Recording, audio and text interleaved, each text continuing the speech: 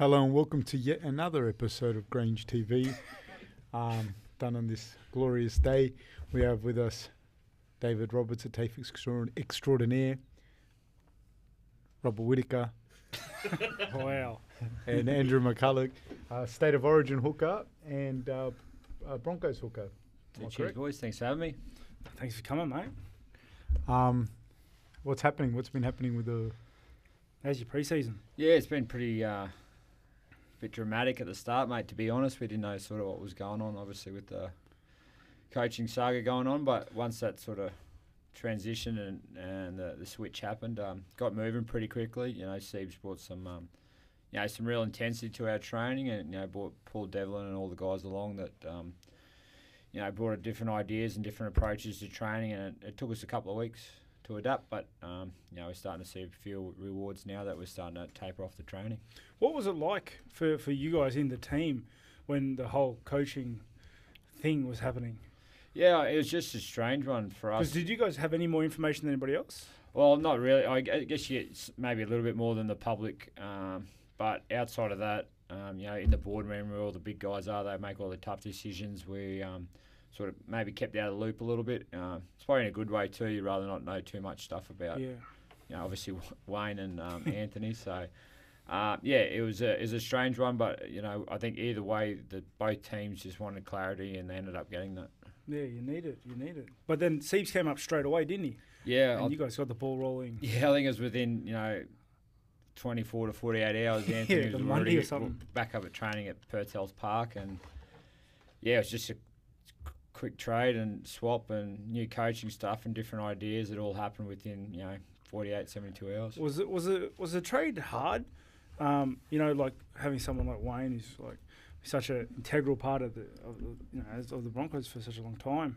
Oh, I wouldn't say hard. It's just one of those mindset where it got to the stage of the situation between probably Wayne going to South and Anthony coming here the year later, that I think both sides were thinking, why don't just do it now? And just do it. Yeah, the current environment of rugby league, a lot of players and coaches do swap a lot, so it's not as drastic as probably what people think sometimes. People change clubs all the time and need to adapt. And Anthony's coming with a real great ideas and different concepts that the boys are enjoying. But for you personally, you'd only ever played as a first grader for Wayne? Oh, well, no, I had Anthony Griffith, who was at Penrith originally. Oh, right. And I had Ivan Hanjack as well for 2 years. So I've heard about this. Because you've only been here, though, haven't you? Yeah, I've only just been here. So Wayne was my debut coach back in 2008, and I only had a year with him then, and he sort of went to St George, and Ivan came along for 2 years, and I think Hook was about 4, and then Wayne came back. So, it's been a bit of a, translation there between different coaches, but evidently Wayne came back and wasn't to be, and now he's a good group of players down at South. You debuted as an Origin player last year. Yeah, got my first chance, and like many guys in Queensland, a dream come true, and a lot of hard work, not just from last year, but probably growing up that you put in to get to that. Get the chance to put that jersey on, and lucky enough to do that. But you want to put it on a few more times. What was that like? Because you played for a long time. You were a veteran in the sport, and you haven't played you weren't able to play Origin before that. Yeah, I guess when I was a bit younger, not frustrated, but you start to question whether it was going to happen or not. But as you got older, I continued just to train hard, and I was always wanting to get more, but if that didn't happen, I wasn't going to be disappointed in myself. I was always going to turn up pre-season, train hard, play hard for my teammates, and try and be the best player I can be. And with that, I think rewards come along to people who put in that hard work, and you never know what was around the corner. I doubt many people would have thought Cameron Smith was going to retire the way he did, and all of a sudden the way he did. But you got to be in that position ready to go at any time, and I felt I did that, even though I'd come back from an AC that previous year. And rewards come to those people who sort of keep at it. What was it like someone like Cameron Smith who never got injured, What was it like? Did you wish hateful shit upon him to get injured? I think the Did you have a voodoo doll? I think in the New South Wales Blues were probably thinking that as well there for a while. No, not at all. You don't wish that upon any player, and a great player and someone that not just myself, but probably a lot of guys around the football teams that have played with him respect him for the hard work and the effort he puts in for their clubs. And it sets a bit of a goal for other players to put their bodies on the line week in, week out, and it just demonstrates you put in the hard work. You can play a lot of games in a tough position. I got a question because wearing that maroon jersey is that like in here in Queensland, is that like the pinnacle almost? Because I feel like there's a bit of a different mentality, down back in New South Wales. We got heaps more stuff to do, but in New South Wales, we're much more interesting, and it's just. This is a bit of a chance to tee up on Maroons, is it?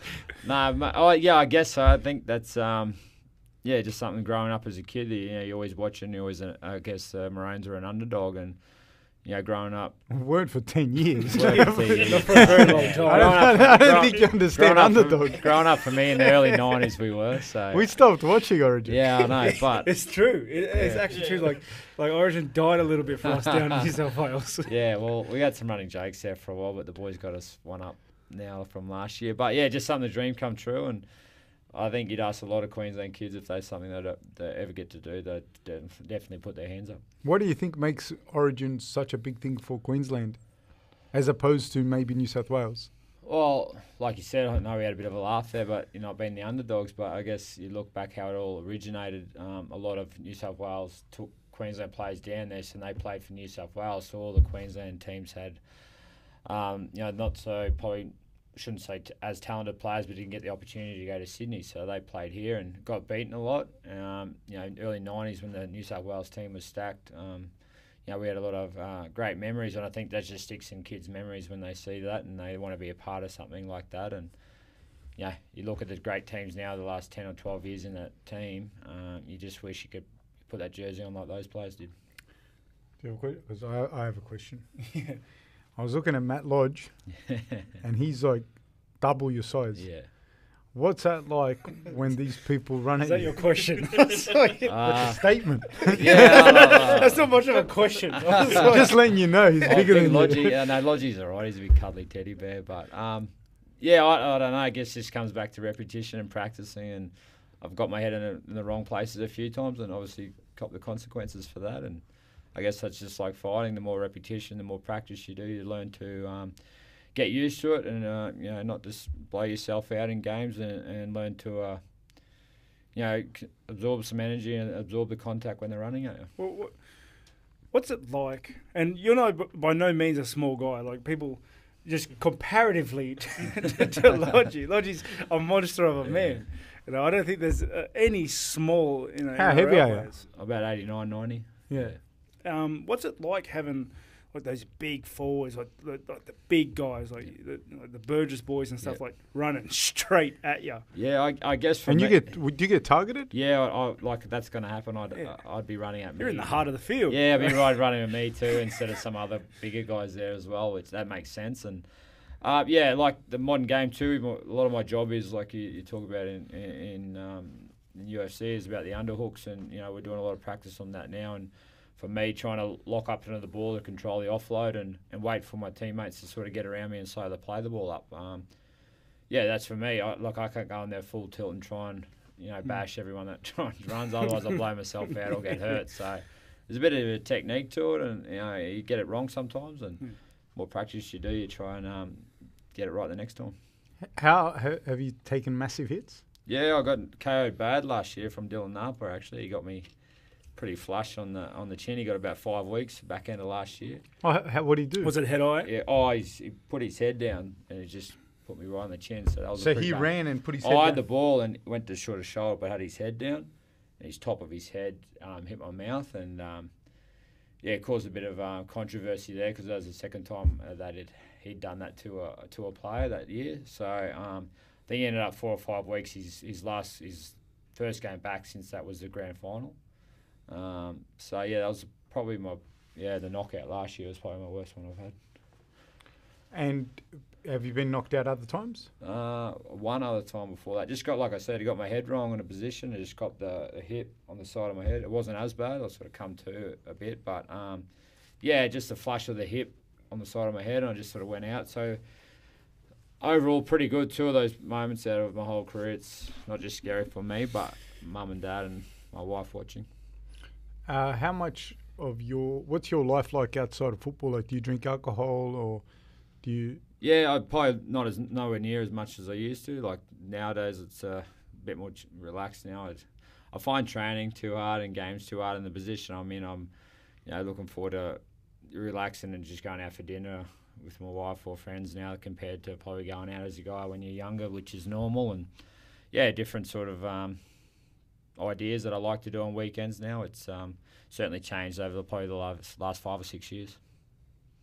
Okay, and you growing up, you grew up in Dalby, you say? Yeah, Dalby, so only a small country town, 3 hours west of here. So there's plenty to do out there, as you said. There's not much to do in Queenstown. What did you do growing up? I like cricket, golf in the summer, and rugby league in the winter.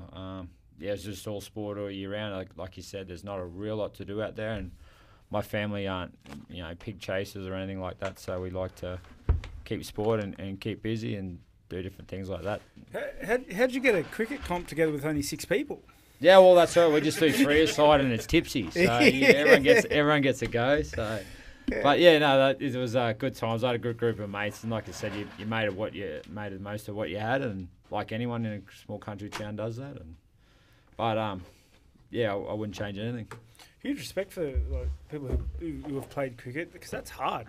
A lot of it's just standing there. Yeah, just the concentration, I think, to be out there a long period. Try not to zone out. Well, I guess that's why T20 is so big now. They're only out there for 3 hours and probably making more money than playing test matches. So you're not right into it? Oh, mate, my patience and concentration levels, very small. Yeah. So, look at what I do for a living. Yeah, well, Are you a good golfer? Nah, not really. But I like going. So. How long did you play golf for? Today or No. Your life. Ever since I was a kid, I had a golf course up the road from home, so I just walked down. But I like to try and go out once or twice a week with a couple of guys in the team and so you're a good golfer. I like going. I don't know about good, but I like going. Are you the best golfer? Is he the best golfer out of everyone? Nah, the big Corey Oates is pretty good. So. He doesn't want me to answer that question. He looks like a golfer, but Corey. Yeah, well, he's that big, but his frustration levels in the putter throw. He's a very angry man. So Gilmore. Yes. There was, but yeah, he's a big hitter. But yeah, just something to get away from footy, and it takes your mind off it. And yeah, you can't be too aggressive with a golf ball, otherwise it gets pretty frustrating after a while. Gerald, we were going to have you on. He didn't want you on. Andrew didn't want you on. I know he doesn't, because he doesn't want me to talk shit about him. That's why. No, he said he wants a spotlight for himself. He wants all 13 of our viewers to only look at him. He actually suggested wearing both headsets. Yeah, you'd fit him on those ears as well, don't worry. These ears are going all right, considering how much knocks they've had. Yeah, they are actually. They're not cauliflower ears yet, so you're going all right, kid. Is that a big thing? Because getting bad hips to the ears, or? Oh, well, I didn't tackle as much as Macca, but I could imagine. Yeah, I don't know. I've just had some sore ears, but I've nothing. A couple of the boys have only had a few games and ended up with the cauliflower. The union guys have it bad. Yeah, that's from the scrums. The scrums, the mauls and stuff like that, aren't Yours aren't too bad, but. Mine are pretty still. Yeah, Touch wood. Yeah, so you've done all right out of that, to be honest. Oh, mate. No, but it's mainly if you come to grappling classes and that, you'll get them. Oh, right. You need to train to get caught. And you need to go to wrestling and jiu-jitsu classes to get them. Yeah, you talk about our training. Is there any sort of training that you particularly do not like going to, or is it you like all forms of it, or? Obviously he likes some of it, but there'll be some parts of your sport that you just think, geez, I wish I wasn't. The thing is with me, I enjoy training. I've had a life in sport as well. Yeah. I was always kept busy doing karate, playing league on the weekend, and just doing things like that. But I guess the driving factor was me is that I loved competition. I loved fighting. I loved trying to beat that guy. Yeah. And everything else was just something I had to do to get to there. Yeah. And it's just that's something I had to come to grips with. It's just it's not just something you have to do to get there. You have to enjoy all of it, because the fight's this much, everything else is the rest of your life. Yeah. And if you're only enjoying fractions of your life, then. So when you were into a fight or going up into the sport of the UFC, did you think you're sort of behind the eight ball a little bit because of all the the wrestling through high school that kids in America did. Did you ever sort of feel like you're a bit behind in that aspect? Because in Australia, it's not as demanding, I suppose. I guess like the biggest thing for me was that that's why I like MMA so much, and you'll see it a lot. Like you can make up areas with other skill sets. Yeah. If you're not particularly good at one thing, you make up for it somewhere else. Yeah, it's like. Your wrestling's only good if I let you get close to me. Yeah. You know what I mean? And then there are guys that are so good that you can't stop them. No, yeah. So you felt you needed to work on other things to obviously counter for that, or? No, well, the thing is, once I met Fab and then my coaching staff, Alex Prates and Justin Lang and Justin Fitzgerald and everyone around me, we just started plodding away, just started training, just started doing everything, started wrestling, started grappling, started boxing, and just everything. Like I just started ticking boxes. Yeah. And then like when you get in there, it's like when you guys play your game, play on the weekends. It's just no one can tell you in the moment. Oh, you got to do this, this, and this. No, it just takes over. You're left to play. Yeah. Like let the guy play. Then that's like me with fighting. It's like, well, we tick all the boxes, and then whatever happens on the night's going to happen. Yeah. Like work's done. Are you an avid watcher of the other fights, or you tend to stay away from it, or? I do watch fights.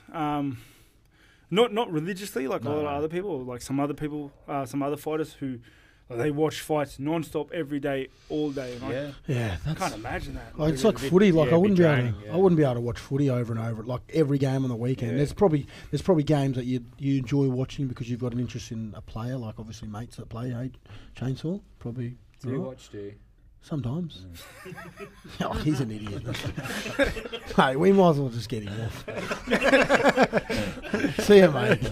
No, but it's. I couldn't imagine watching every single fight like I would be watching every single game every week. I assume you guys watch tape for your games, for the games like upcoming. Yeah. Like I assume you've watched tape on the Storm now. Yeah, well, just like every team now. You prepare last matches and things like that. How do you guys feel when you're watching tape? Because like when I'm watching. Like personally, when I'm watching tape of my opponent, I get a bit anxious. Like I get nervous. I start to imagine the day, the night, and I start to get like the energy tingles. It's probably a bit different to my position to Andrew's position because obviously he's got to tackle a lot of bigger boys. Do they come down the middle a lot? Probably Melbourne do. They like to go down the middle a lot, but I suppose my position is I've just got to. I do video on my winger and how he does it, all the halves, when he kicks and when he doesn't kick. So it's very, very different. I've never played in the hooker role before. Yeah, I guess it gives you a bit of indication of what they're going to do. But like you said, when you're just thrown in out there, sometimes it just all happens so quick. So you go back to repetition of what you've done before, and it sort of just happens so quickly that you sort of forget what was happening. But there's certain points in the game that you realise what a team does, but sometimes that just gets thrown out the window and you need to go back with what you've been learning or practicing the last sometimes they won't even. You'll do video and then they'll come with a completely different game plan and then you're pretty rattled. It'd probably be like you as well. You've gone and watched them. Happened with Romero came out orthodox. Well, exactly. You come in and you go, okay, this is how we're going to fight and this is how we're going to do it. How does that rattle you? Do you get rattled from that? I know some people do. It does, and you can see it in the fight. You can see this guy's whatever this guy's good at is not working, and he starts to crumble, and the other guy starts to put it on him. With me, like, and my team, like, we've always had a pretty flexible game plan. Like we work subtleties of my opponent's game plans, and we play to certain strengths of mine. So I'll move a certain way or a certain direction away from like the lead hand or something like that. But generally, how the fight takes place is left to me. Like it just does what it does. But with Romero too, that second fight with him, he came out completely different to anyone I've fought before, and our previous fight like 6 months earlier. So that was. Like he changed his whole stance, his whole style. Didn't wrestle. That's scary. Yeah, that's like a little bit. But it'd be like you come out to play, and it wasn't even necessarily beneficial. It just threw us off. Yeah. Like I don't think it was better for him. Yeah. But it'd be like you come out and they put you in hooker and you in the wing, and Matt Lodge in the centre. Oh, I tell you what, we'd go very good in the middle still. We'd score no tries on the wing. I don't know how your cardio is. I've seen No, you run, you got you're cardio.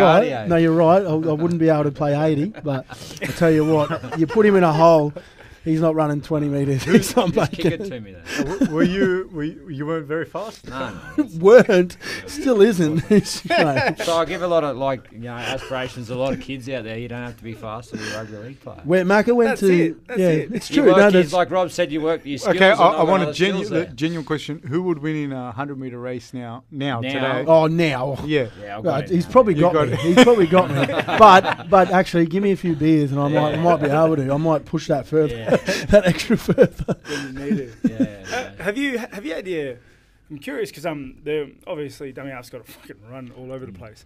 Have you had your steps measured before? Steps, like how far you run? Ks, in a they do game? Ks, yeah. Ks, I think it's around 7 normally. Ks Yeah, is- it depends, but it's just that that contact off the ground, back up, a lot of the thing. But around I think 7K marks That's a probably. lot of running on the field that just Yeah. goes like. Well, yeah, like he said, like Macca said, you've back. got to. I couldn't imagine doing it because he's got to tackle, then he's got to get up off the ground, get back to his line, and then he's got to make. He's basically making line speed every time for whoever's there. So, I wouldn't be able to do it. It's just part of the job, I guess. That's a strength there rather than being able to jump or do something like some other guys. Is it mentally tiring? Because you've got to be switched on. I imagine like the whole game. Yeah, I guess when I was probably early 20s, I'd have a good game, then 2 or 3 bad games, or the inconsistent. But getting a bit older, you learn about routine and how to get through games without being a bit smarter and not trying to get involved through everything and running around with your head cut off. You sort of can plan it a bit better rather than just trying to get in everything and trying to be a bit smarter. So Trying to be part of everything. yeah. You blow yourself out too hard that way. So He's that gotten a took me lot there. smarter. He's gotten a lot smarter. Takes a few knocks to get that right, I think. So you guys have known each other for a long time. Yeah, we have actually. We've Yeah. known since unfortunately 2008. since Yeah, about 11 years. yeah. 11, So 11 years. But you played against each other when you were kids. Well, only Once, once. yeah. Yeah, Did Macca's you younger play than that me. game? Yeah, I played that one game. We played that one game against him. Obviously, he doesn't remember me. He had the shittest was he a haircut good? too. Like, Was he a good player back yeah, then? well, he's been at the he's been at the Broncos for a long time now. He was obviously scouted when you were 15, 14?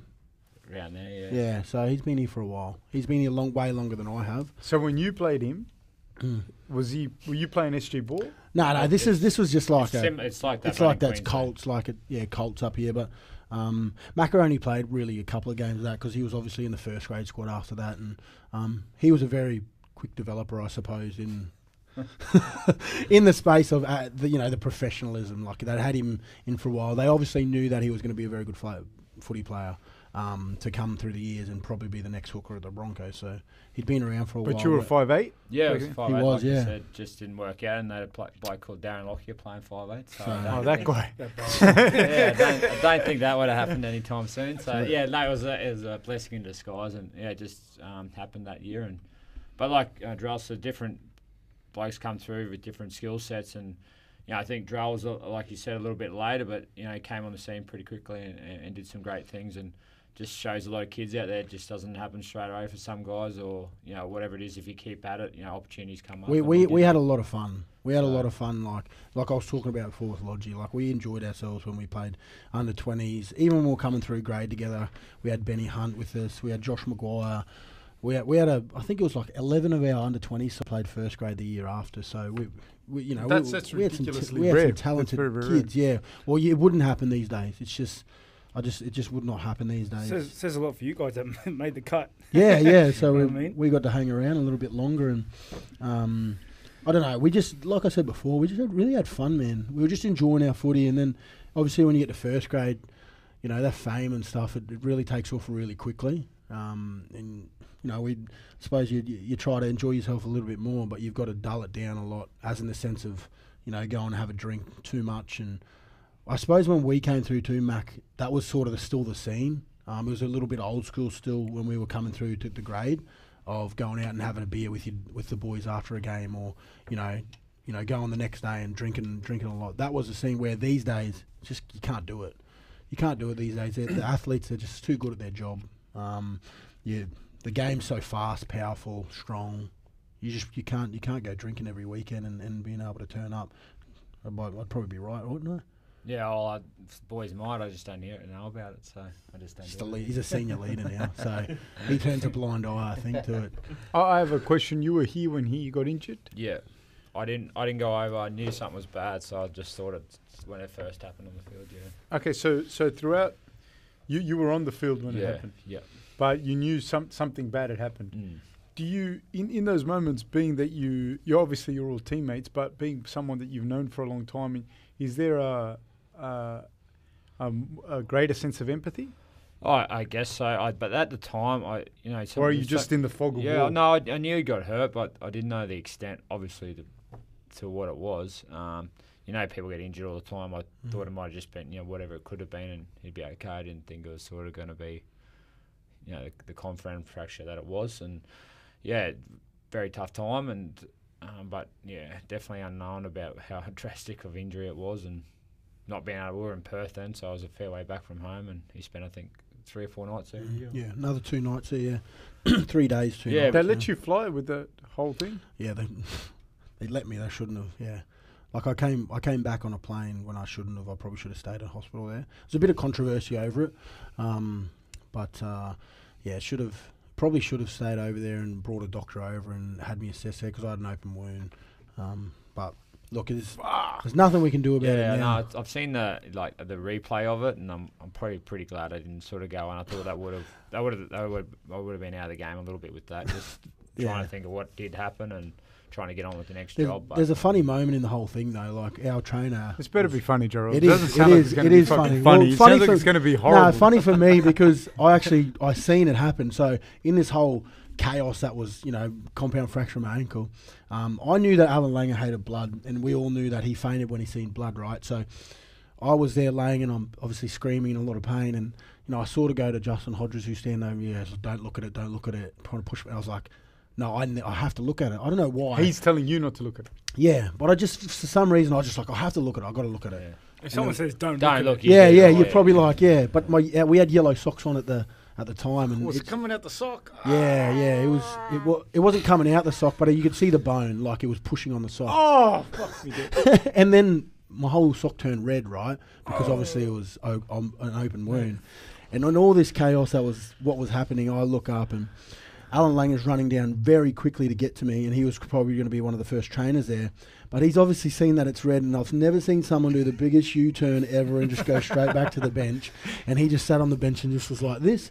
And that was in the whole chaos of it, what it was. I found that funny at the time. It probably wasn't funny to other people, obviously, but I found that funny at the time because I was like, oh, I wish he came over because he might have made me laugh if he did faint. Would have made everything a little bit better. But that was in that moment. That was pretty. How bad was the pain? Sorry, Rob. No, it wasn't right at the time because obviously you adrenaline. Went straight into shock. My adrenaline. It was a shock and adrenaline. Like was just like I just was like, oh, I didn't know what was going on. But I reckon 20 minutes. They put a thing on, then you pump it up and pushes your leg back together just to hold it until you get to the hospital. And then they gave me morphine and it didn't work. Like the green whistle didn't work. I was so much pain. And they got there and they gave me this stuff called pure oxycodone. And man, I was in another world. I was on another planet, and I was like, oh. And apparently, I hope my missus never watches this, but I was hitting on all the nurses that were there, trying to ask them for their numbers, and I couldn't remember that. But Dane Gago was there telling me that I was doing that. So we just got 1 dislike on the video now. 1 dislike. Wife's like, yeah, 100%. Fucking. So you saw that? And saw it and then the I suppose the subsequent years thereafter, what was that like? Yeah, well, I think you just had in the back of your head that he was always going to come back and play. You just didn't think, no, that was pretty much it for Dural. And, you go through injuries yourself and you sort of get a bit down on yourself, but until you sort of know what someone else has sort of gone through or see someone else completely out of the game, you sort of kind of make yourself feel a bit selfish at times, so getting down on yourself when someone has to go through that. And spend the amount of time he did in hospital and to miss out on a game that he loves, it puts a bit of, realistic back in your mind about what's important in life. And, he certainly showed that, but definitely a character around the club, and I think that's why Whitey's got him on here, but he's nearly been fired 3 or 4 times. Sure, I've not. He's a liar. He hates Mondays. I don't know why. I don't know what the reason. I like going out on Sunday. Mondays are right. No, Mondays for everyone are terrible. You don't like coming on Mondays, you liar. Yeah, so it was a good change, but I think for now, lucky he did have probably the support he did have around him, and going into this job, I think it was a lot better than what it could have been. I've got to put up with people like him though. Like, I work in the media now, like a content producer here, and to try and get him to do anything because he is a mate, it's just it does your head in. What do you have to do? So, well, obviously, I've got. No, what do you do? Like, so what's a content producer? That's a fair question. Content producer. So I help. They create- asked me to ask this. Yeah, I don't know what he does. The CEO asked me to ask hanging you. around for Mate, years, he's I been don't paying me for years, so I don't know. He's obviously got to know. Okay, it's a department no one has any idea exists. It's a good thing though, because I can't ruin it. If they don't know what I'm doing, then I can't really. He fuck can't up, really. technically get fired. Yeah. He's not hired here. No, well, I'm just a content producer. So I've created our podcast that we have here at the Broncos. We've wanted to do one for a long time, so I've been the big advocate for that. We do a Broncos Live now, which I've been a part of, which we do on Facebook every week, every round.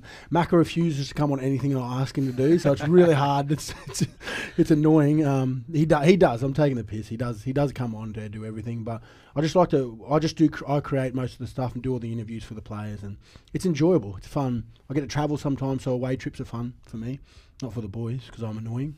But so how do you go, Rob? Obviously, now that you've had some pretty big fights, so you're going up on stage, and obviously trash talking is a pretty big thing in the UFC now. Are you buy into that? Yeah, or just try and just be obviously yourself. Do you see a lot of guys that bravado outside when the camera's there, but you see them backstage and think, you're turning that on today?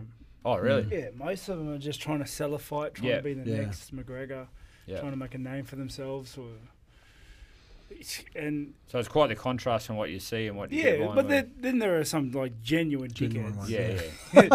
Like where you're like, no, you're shit outside too. But can't name names. He's gonna leave that one. I don't like picking fights because then I have to commit myself to the fight. Very true. The thing is, for him, if he talks about someone, he's giving them he's the champion. Yeah. So true. he's giving them the shot. Yeah, You know I what mean? understand. Yeah, I know. And coming up, he made his name the way not many people did, and he just fought everyone. Yeah. And the people, like, the only time he called anyone out was Romero. He called Romero out for the second fight, eh? There was a second fight. Yeah, for the second fight, you called Romero. Yeah, and Bisping. Bisping had the title. If you got the title, everyone's going to call you out. Yeah, well, that's common. Yeah. So he called Bisping out, and Bisping fought GSP, and then they were trying to make the GSP fight happen. It didn't work, and then after he got the belt handed, like the belt, he got GSP relinquished the belt. Rob got it, and then Rob called out Romero after Romero beat Rockhold. And all the people that talk shit, all the people that are trash talkers, when Romero's name comes up, everyone's like, me. me. You know? So are you finding that easier now that you've had a bit more experience with all that sort of stuff, or is it just something you deal with every fight? You mean like hype and obviously trash talking and... To be honest, I hate that side of it. Yeah, it's a big thing now, isn't it? Yeah, I think you guys would be the same. Like, would you prefer to do what you do now, like the way it is now, or if you could just rock up to like a weekend park and no one was there and you just play? Yeah, and like that would be. I would love to just. No, but you're talking about the media and the bullshit versus the crowd, because I get a feeling that I'm not going to mention names, but say Joe Rao. You love the crowd. 100%. Yeah, I did. I honestly did. I know, and I didn't at the start, but I became that sort of player that I just love to do shit, and I used to love the crowd. I don't know why. I became a bit, I wouldn't say arrogant, but I don't know what the word would be. I was confident. I was very confident in the way that I played footy, and I just loved working the crowd. Yeah, it was fun. Yeah, I've never been one to like having huge crowds or anything like. I don't know. I like performing in front of people. Like, I like that. I like fighting in front of people because I like it's the atmospheres. You know, is it that? It's like I don't know. It's hard to explain. It's like I'm just giving everything I have in there, willing to die at that point for your entertainment. Yeah, that's so true. And like that's so true. and Gladiators in a way. Yeah, and that kind of feeling. Fucking people, and you're a fucking coward, Rob. No, that gives me goosebumps when you said that. That was hectic. Yeah, see, that'd be non-stop, regardless if you win no or matter lose, what. you know Yeah, what I mean, it's like. Yeah, I love that moment, but all the other bullshit around it is just. Do you reckon it's getting worse? Oh yeah. Oh, yes and no. Like, it is to a point, but then like you're seeing dudes that are trying to copy people. Yeah, put on masks, yeah. and people aren't buying into the bullshit. Like they can see that you're just full of shit. Yeah. You know, and like so it's. I don't think it's any more prevalent than it was back when. Yeah. It's just more people are trying to do it. The And problem social is, media too. I was about to say, social Social media media. is fucking horrendous. Well, for that. you just see like fighters just call out other fighters on that now. You know what I mean? Like they just it's not even. trash talk. It doesn't have to go to a media conference to Nah. do that. You can just do that at home. And it's Yeah, on the you, couch, like, you can just be like, I do not like you. I'm going to bash your head in. Yeah. Swear word. Yes. Hashtag fight me. Yeah. Hashtag Dana White. it's like Got to to me, get Dana. it's almost like that's played out. Like to me, my opinion, but who am I? I'm no one, you know. But I just look at it and just think, Hey, we love you, man. thanks, mate. Thanks, thanks a lot, guys. I just think like it's done. Like it's not something new. It's not like some new shit that someone's doing. It's just like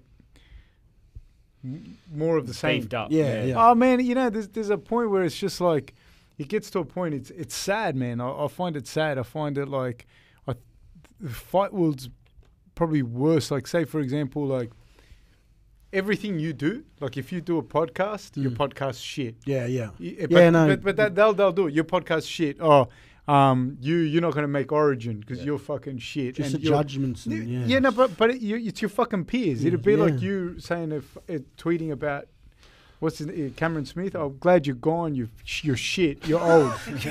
Shit. Well, he actually did that. No, but like to me, like I look at that and I just think like it's Yeah. You're a fucking shit. You're person. weak. Maybe- You're weak too. yeah, I think so. Yeah. And if you were the first person to do it, and I'd be like, I don't agree with you, but I think like, you know, maybe you needed to get eyes on you. You felt angry at the world, whatever. I still think you're disrespectful, but whatever. But now it's just like, I just think like what like exactly what you said. Like I said it before. Like it's just kind of sad. Like, oh, you're doing a podcast, you're shit. Oh, you fucking look at you. People are just insecure about themselves. That's what it is. They're just they're losers, mate. Toxic. Yeah. Is like. And I hate that. I hate just seeing that. Like it's just perpetuated all the time. Like with the trash talk. A lot of the shit. Like even when they do the press conferences, it's not even witty. It's not even fucking having a laugh, saying something, or even genuinely being aggressive to each other. Which I'd go, okay, I get that. It's just like, oh, you fucking shit. Look at you. I read a Twitter message yesterday that like I was going through. You know how you have your messages, then you have like your messages that could be from anyone. Yeah. I was going through that just for the fun of it, and there was one that was all capitals. I was like, "What is this?" I clicked it. It was just like, "Give the belt back, you piece of shit." I can't believe. And I'm like, wow. I was like, "What? How are you so angry?" What makes you want to write that, and especially in capital Yeah, letters? it's like a brother or sister. Yeah, it's like I went up to your family and hit him. Yeah, It's like, why are you so mad at me? I'm Do sorry. you ever just get off socials leading into a fight or anything like that? I didn't go on socials, period. Like, yeah. I don't go through messages. Can't read comments. Like, will not read the comments for this podcast. That's like, not now. Yeah. 100%. no, but you have to separate it. Like, you have to separate yourself. 'Cause it's so toxic. And people say, like, you know, the guys that go, "No, I read them and I'm cool." And it's like, nah, because at the back of your head, You're it's thinking, still there. you're It's thinking still about there, that. and it's infesting because then you're gonna have a shit day, and you're gonna think maybe it is because I'm shit. Yeah. Does that affect you at all? I get to read these messages because obviously these boys don't. How So come? because we're obviously, the boys are in there cutting stuff up, and then they'll put it on, and we want to see how much traction we're getting, obviously at the Broncos and what we're doing. So I get to read some of the messages, and man, and some of the messages are they're personal attacks. People are just angry. Some personal attacks. And they smash man. your families as well. Yeah, that's what I mean. Like my what- kid had nothing to do with it. Kid's not in there fighting. Yeah. I mean, I can Tough. understand if someone's spraying maca about his Yeah. eyebrows, like, because they are thick. That's just the way it is.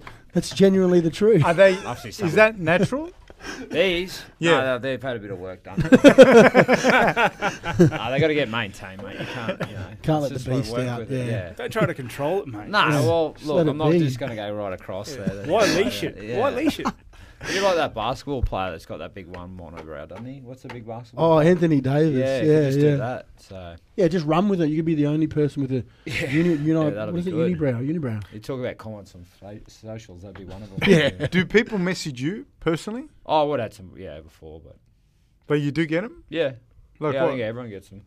I just whatever. I think mostly during the Origin period, you guys up down south are pretty brutal. So Not me. Yeah. No, but the people are. But it's just that's just part of it's it. back and play forth around. as well. Yeah, Like so that's all. it's obviously that in that at that stage, man. It's New South Wales hates Queensland. Yeah. Queensland hates New South And Wales. the That's better just you the way start it is. playing, the more people Hate try you, yeah, try yeah. and bring you down. Yeah. The better you're doing, the more you're succeeding. They Yeah. just want to knock And you even when down. you are down, though, you get kicked while you're down. They as try well. to kick you while you're down. 100%. Yeah. That's like when I had to pull out of my fight. Yeah. It's like You're already filthy. I'm still in hospital. Yeah, yeah. You're like you're already upset. I just pull it out for the sake of pulling Yeah. out. Yeah, Like, yeah. I'm still in hospital. I Leave me the chose fuck to, alone. so- Like, gee whiz. And you know what? I have to ask all the people that thought I was faking it. Yeah. It's like, why the hell would I do it after the weigh-in? Yeah, very true. Yeah. The weight cut's fucking hard, man. Yeah, how do you yeah. combat that? How do you weight cut normally? What do you mean? Like for you going into a fight, do you have to lose much weight for a fight, or not no- necessarily? You're out. Nothing you're pretty, crazy. No, Yeah. like I still have about 10 kilos during the prep, Yeah. but that's just maintained through like rigorous dieting, and then just like about 10 days out, you start to like manipulate your waters. Yeah. Like, you know how certain foods hold water more Yeah, than yeah. others. Like, you start to do all that. Start to eat foods that digest really quickly. Let me tell you, foods that digest quickly, not so nice. No. That's Oh, all your that's- boring foods like fish, Yeah. sweet potato. Yeah. broccoli. I honestly applaud you for how you do Yeah. that, man. Like that's something that I could never do ever. Like that's No, but your crazy. mindset changes. Yeah, Yeah, If you had to do that to if you pay had rent. to Yeah, no, true. but if you had to Yeah. make Yeah, true, weight no. to make the Kangaroos team, Yeah. and there was another guy that was like, I'm not sure, and everything else was equal. Yeah, true. You'd be like, yep, Yeah, fucking. I'll I suppose I've just heard a lot. You hear a lot of Well, I how guess for you, people you don't have to shit. weight cut as much cut, as what yeah. you see other fighters. I guess they go the drastic side, don't No, they? you know what? He does cut a lot of weight, but it's done better. Yeah, Yeah, you know right. what I It mean? just doesn't see like you see him compared to a lot of other fighters. They look drained. They Yeah. look like they Like don't I physically. watched look, that Conor McGregor. What is it called? The documentary of and how he cut that weight before he had that. I can't remember who the fight was against, but Not man, Aldo. Aldo, he looked sick. He looked seriously sick, man. And I was like, wow, A lot of I couldn't know how they do a lot that. of guys, like it really is a science, like trying to get your weight down. Yeah, Like, yeah. I feel like with our team, like Fab, like we've written out a program and we've made it better every time, so that now it's like it's not just hard. know. You just Yeah. you just follow exactly what's in the list. You'll be on weight, and that's that. I guess with but the way it's you're not- training too, like the way you're training, like it's easy to do 3 or 4 kilos here at training. You know what you guys are doing per day. You know, like. No, unless but you're going- hydrated when you're losing it. Yeah, Yeah, true. I When you're understand. dehydrated, yeah. it's fucked. Yeah. The other thing I was going to say, it's not the dehydration. Like, so say for example, if you had to lose 5 kilos today, you could. Cool. But then Tell me how, please. I'm ready. just put down the fork. but if you had to do that, that's fine. The problem is coming back tomorrow and performing. Yeah. Because you weigh in today, you got to perform tomorrow. So the rehydration is bigger than the weight cut. So after a weigh, and so like, you can't just obviously just start drinking a heap of water. You got to slowly. No, bring it's it got back like a in. rehydration program. Yeah, you have to Oh, write it all yeah. out. Like, Goes So for whatever- about one goes for every- about 12 hours. Oh, really? yeah, I drink certain amount of fluid, like measured amounts of fluid with measured amounts of like hydrolyte, Yeah, and yeah, other yeah, yeah. electrolytes and stuff, like every 15 minutes, every 30 minutes, and then all my meals are measured out and they're set in intervals and stuff. Yeah, yeah, righto. It's hard. He drinks stuff like this big. you know, Yeah, no, throughout. yeah. And imagine being so thirsty. You just want to So thirsty. just get another one. And yeah. that's the only thing you're allowed and for 1 hour. Yeah. And then, like, you go, and it's You're making gone, me and you're like, so for when you do all that for a night of a fight, like what's, you know, for us, we're getting up a bit later, a bit of a breakfast team walk, you know, a sleep in the afternoon, swim for certain guys. Like leading up to a fight, your fight might be later at night. How do you sort of plan? I found your that fight? hard because you guys play at different times too, eh? Yeah, well, a lot of our The Broncos, we're lucky. We're Friday nights mostly. Yeah, but it's not till 8 o'clock's kickoff, Yeah. so that you got to. So you don't do any you don't have any day games, any?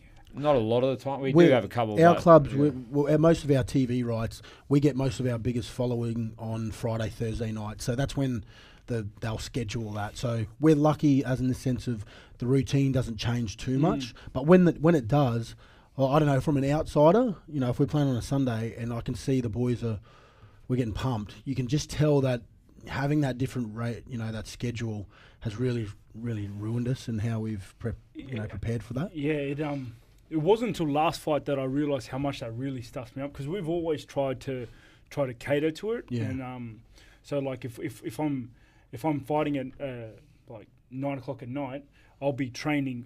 Like I'll be trying to hit my sessions at 9 o'clock at night. I'll be trying to sleep and eat them.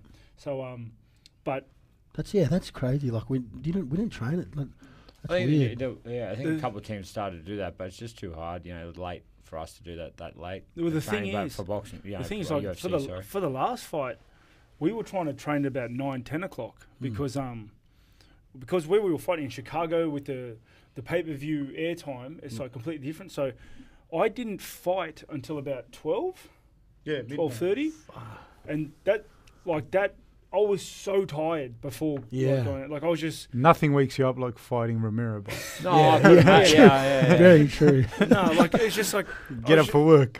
just before walking out, I was like just tired. Like I was like Fatigue. It was hard to G up because it was just late. It was just a late night.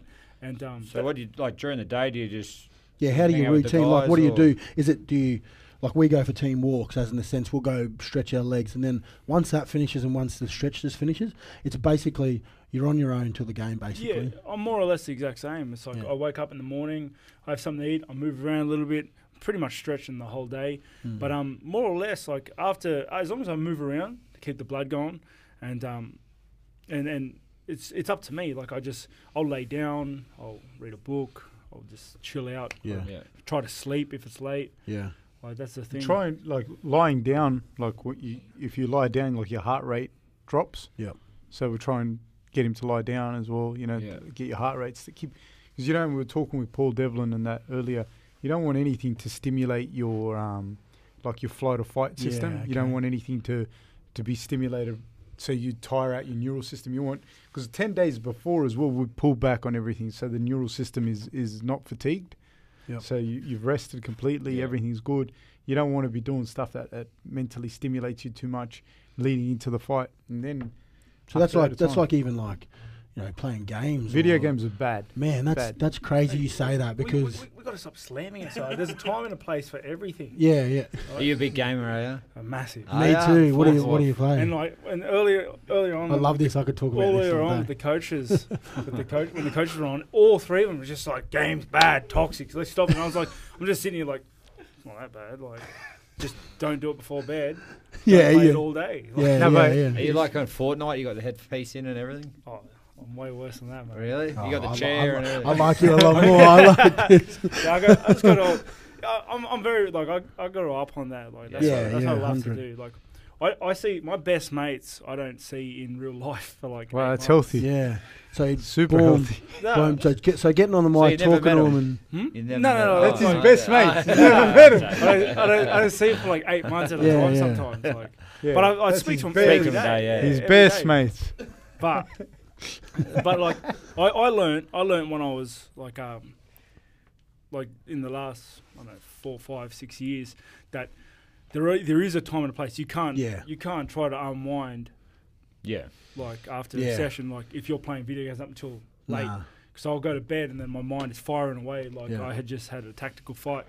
You know what I mean? yeah. And then like between sessions, if I'm playing games and I'm sitting upright like this and my mind's firing, by the time I hit the next session, I'm tired. Yeah, but you're it's not mentally just that. drained, It's also what we were saying before, like with Paul and Anthony. It's like you can't like even it affects your digestion, affects stuff because you when you're under flight or fight, when your adrenaline's pumping, you don't digest food properly because your body's like the way that we're made. Your body doesn't differentiate whether you're being attacked by a wolf or you're playing a video game or you're just under huge amounts of stress. So when you do that, like your food doesn't digest properly, you don't think properly, you're not resting properly, and you do that over and over and over and over again, and it has effects. I think Devs and Siebes were saying there might have been a bit of an issue with Port Adelaide last year with Fortnite, with guys staying up Really all late. through the whole night, going all-nighters. Just The whole ruining team. the sessions. Oh, like some Most of them. main guys in their team, and then going all-nighters and doing Fortnite into training, and they apparently started to plateau back into the year into finals, and it became a big issue for them. That's Fuck, awesome. Not that I sit here and bad gamers or anything like that, but yeah. I still think some of our boys, you know, I will not here, but other teams. the They content go creators. away. They go, Yeah. no, they go away and they'll play games, you know, the day of the game, and I don't think that's, you know, when I used to love playing PlayStation the night before I played a game, but then once I would finish that, I wouldn't play it all day. I wouldn't the game day. I'm very much like fight day. Yeah. Like that's the one day that all I'm supposed to do is lay down Yep. and think about the fight. Yeah. Like, Or not even if you don't think about it, even you just chill out. Something But else. yeah. that's the only day where I'm not allowed. Like that's fight day. That's the Yep. day. My one job is to fight later on. Yep. So everything is just. I don't use any energy that I Yeah. can. Like nothing. Yeah. Like I do nothing. Less than nothing. I start to go negative.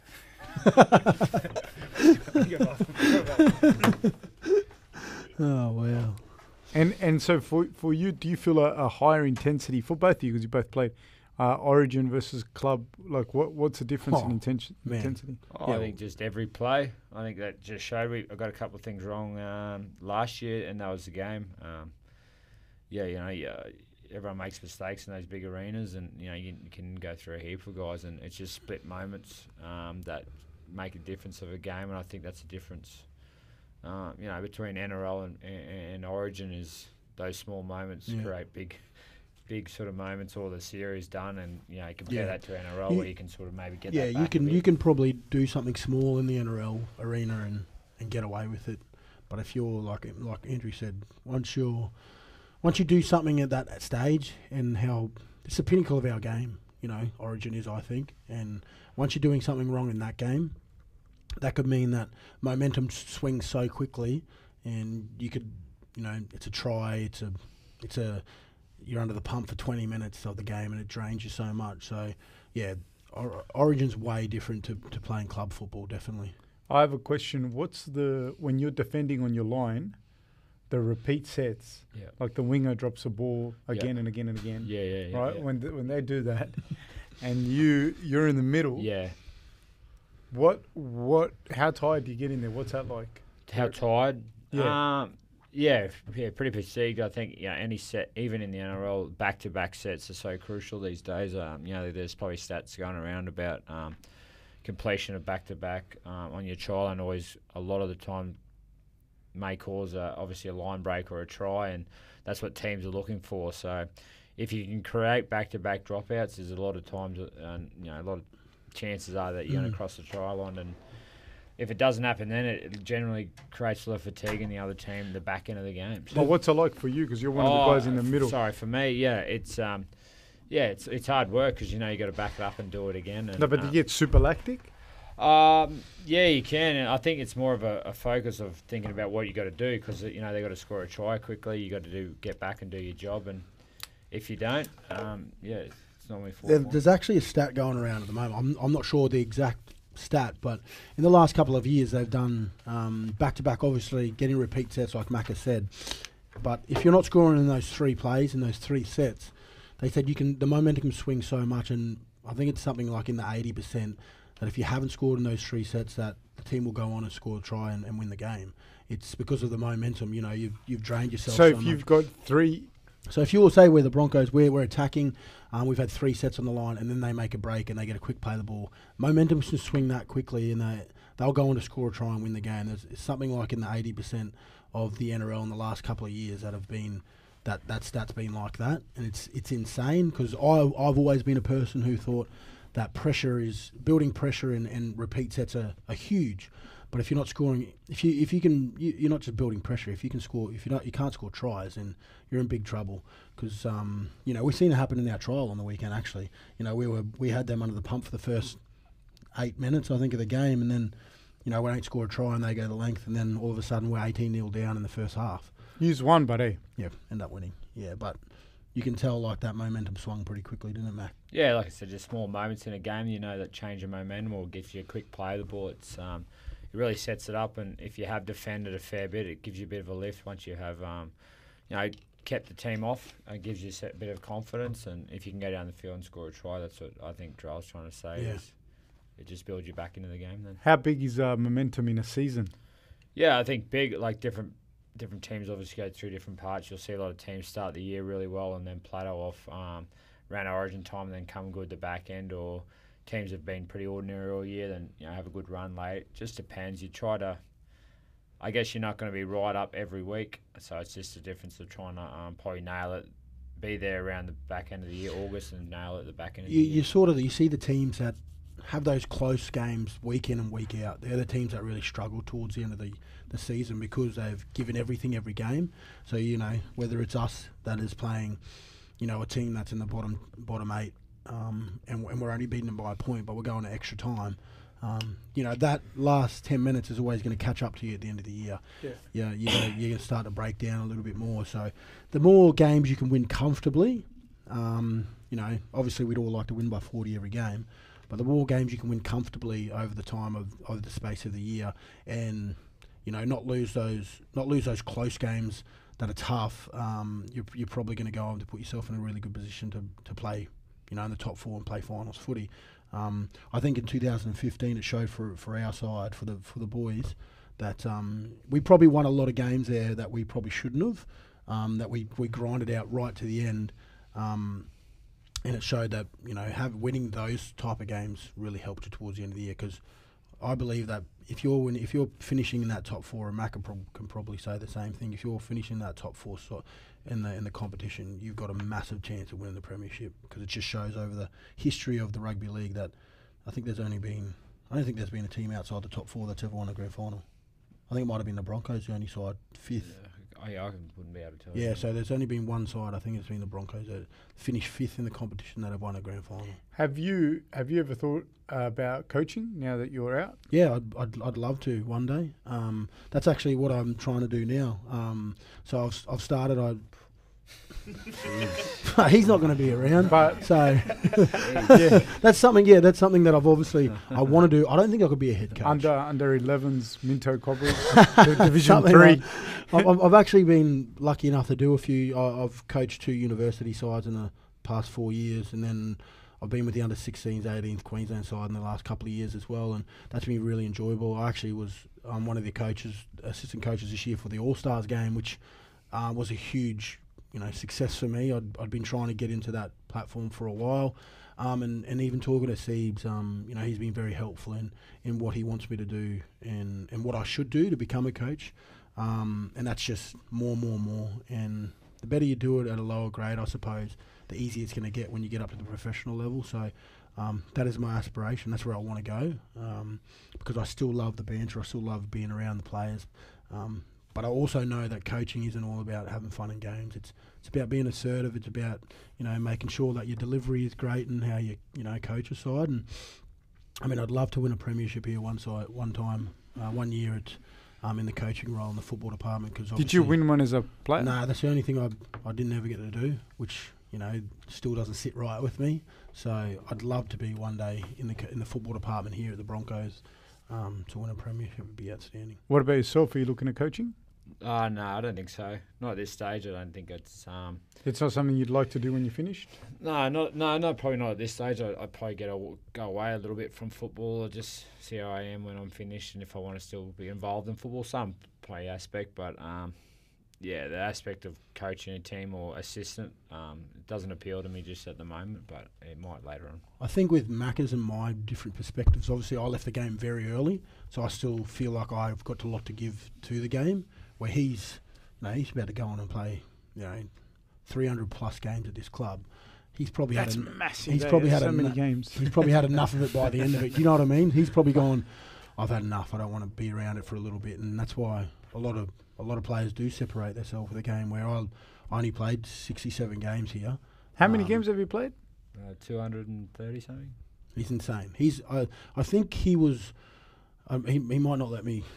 Might not like me saying this, but I think he was on track to be the most capped Brisbane Broncos player but he did his knee last year, so he'll have to play until he's at least 35, and I think he said he wants to.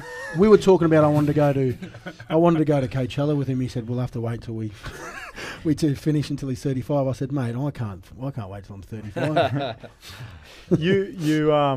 What's the most capped player here? It is Darren Lockyer. Darren Lockyer, I think 350. 50, yeah. Fuck, that's so many games. It's a lot of games, man. It's a lot of games. The average is like 44 games. Yeah, 47. 47 is the average in NRL. And you've played? 67. Oh, well, you're above average. Yeah, I'm above average. I'd like to think so. That's what my mum tells me anyway. It's coaching now. No, not at this stage, Fab. I'll just probably go away from footy when I'm done. What are you looking at doing? I'm not too sure just yet. Changed my mind a fair bit. I think it's got a new ambition every week. Yeah, just try and change That's it up. good. That's I healthy. try different things, but I did have a coffee shop with Sam Thaiday a fair few years ago. But once I sort of realised, dealing with staff and other customers and things like that, I'm not too sure if I'd like to do that. I wouldn't mind doing the dog squad at this stage. What's the dog squad? Oh, okay. Force, but you got to do 2 years of police force, so I'll see how that goes first. You got to be on the beat first. You got to do all that, all the work first give before you the dog squad. I'll give you a chance. He's no chance of arresting me if he sees me. I don't have to arrest him. I reckon the dog will get you anyway. Nah, I'll just put. You can't run anymore, mate. Mate, I won't have to run. I'll stand.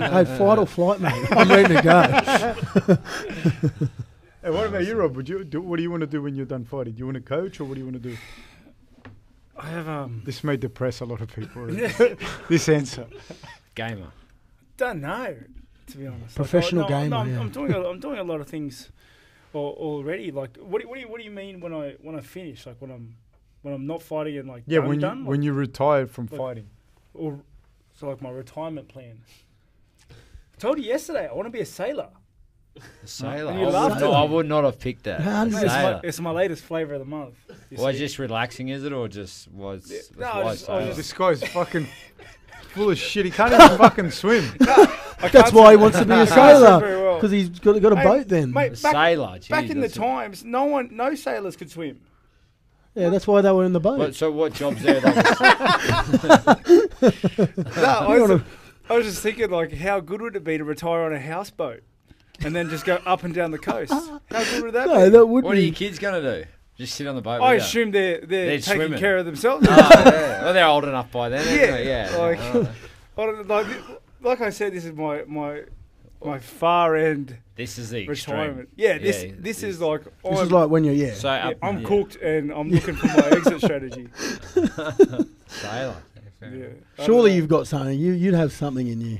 Yeah, I don't know. I'm not sure yet. If it wasn't coaching, for me, I'd want to be, honestly, I know this sounds too full on, I would want to be a DJ, honestly. No. I'd want to be a DJ. I couldn't be up every You could be a DJ on Rob's boat. But I could, I mean, build a big yacht, bruv, and we could just do it together. We'll make a lot of money. You know who's not going to be fucking invited to the boat?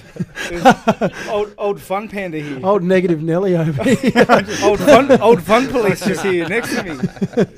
Bring the dog squad. Yeah, that's it. I'll fucking wreck your whole party. Got the boys on this. Oh, no, I'll be jumping. I can swim by that stage, so I'm out. No, but you can swim though. Yeah, I can. Can you tell Can us? you swim? I can swim, I've mate. never seen you swim. Tell us a little bit about you said growing up because is it your dad's from Vanuatu? No. So my grandfather's side. My grandfather's side's from Vanuatu. So, I don't know. I've always just been a sort of an islander boy. So, but I'm very in touch with my Aboriginal side of my family. So, Yeah, I only went to Vanuatu probably 6 years ago and found out a little bit about myself. We're from Tanner Island, which is where big Malmaninga's from, which is pretty cool. And when I went over there, actually, this is a funny story. When I went over there, my grandfather's name is Lomas. Macca knows that, and my middle name is Lomas. So when I went over there, I knew that we were from that island. But the first thing they asked me, the locals, were, "What's your last name?" And I told them my last name, and they recognised, and they were like really surprised. They couldn't speak English, obviously, so I had a translator. And then they asked me what my father's name is, and I don't actually know my father. So they asked me what my grandfather's name was, and I told them Lomas, and they were all like, "Oh, that's pretty cool." I didn't know what the fuss was about, but Lomas in Vanuatu and Tanner Island means king.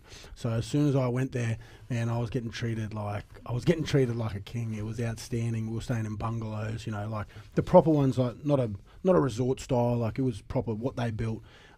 They were still in laps and everything. That's just how they lived. And fishing was outstanding. Like You caught turtles in that area? Yes, everything, man. Well, the biggest one was turtles, but. I'm not I'm probably not going to go deep into that because I don't really want to talk about how we caught the turtle. But I just loved fishing, and I don't know. I love swimming in the ocean, not too deep. As long as I'm, as long as I can stand up, I'm fine. But spear fishing over there is outstanding, and that's traditionally how they get their food and how they cook it. And we call it in indigenous language a cup murray, so under the ground with the coals and everything like that. And so I got to do all that and find out a bit more about my culture. And I tell you what, I'm ready to go back again because it's outstanding. It's one of the coolest things. But I still don't know a lot about my Aboriginal side because my grandmother actually, her father is part of the stolen generation. So, she's still figuring out a lot about that. So one day when I have kids, I can give them the knowledge that I know about my people. You've been to Torres Straits as well? Yep, Torres Straits as well, which is... Do you have family there? I do have some family up there, yep. Don't ask me about my family. I've got nothing exciting. Grays are living out there in Dolby, No, but I don't know, I feel privileged to be part of such a cool, cultures, and especially being Indigenous. I'm very proud to be Indigenous. We're the oldest living race in the world, and not knowing a lot about my culture is something that I do want to do later. So when my kids come along, I can teach them about the culture. I don't want to have to teach my kids about the negative part of Australia, and I want to be able to teach my kids about being positive, and that they are proud to be Indigenous kids. And my partner is Canadian, so it's going to be a bit of a different mix. But I'm very excited to grow up. And what do they call that? Canadian Murray. Yeah, I was going to say curry, but you can't call them that. I'm not sure, but I'm very passionate about all of my whatever I am. I love it so much, and we got some boys here at the Bronx that are Indigenous as well, and they're very proud of it as well. All right. Gentlemen, thank you so much for coming. Thanks for coming. Thanks for having us, boys. Thank you. Thanks for letting me crash the party twice. No, it's been outstanding.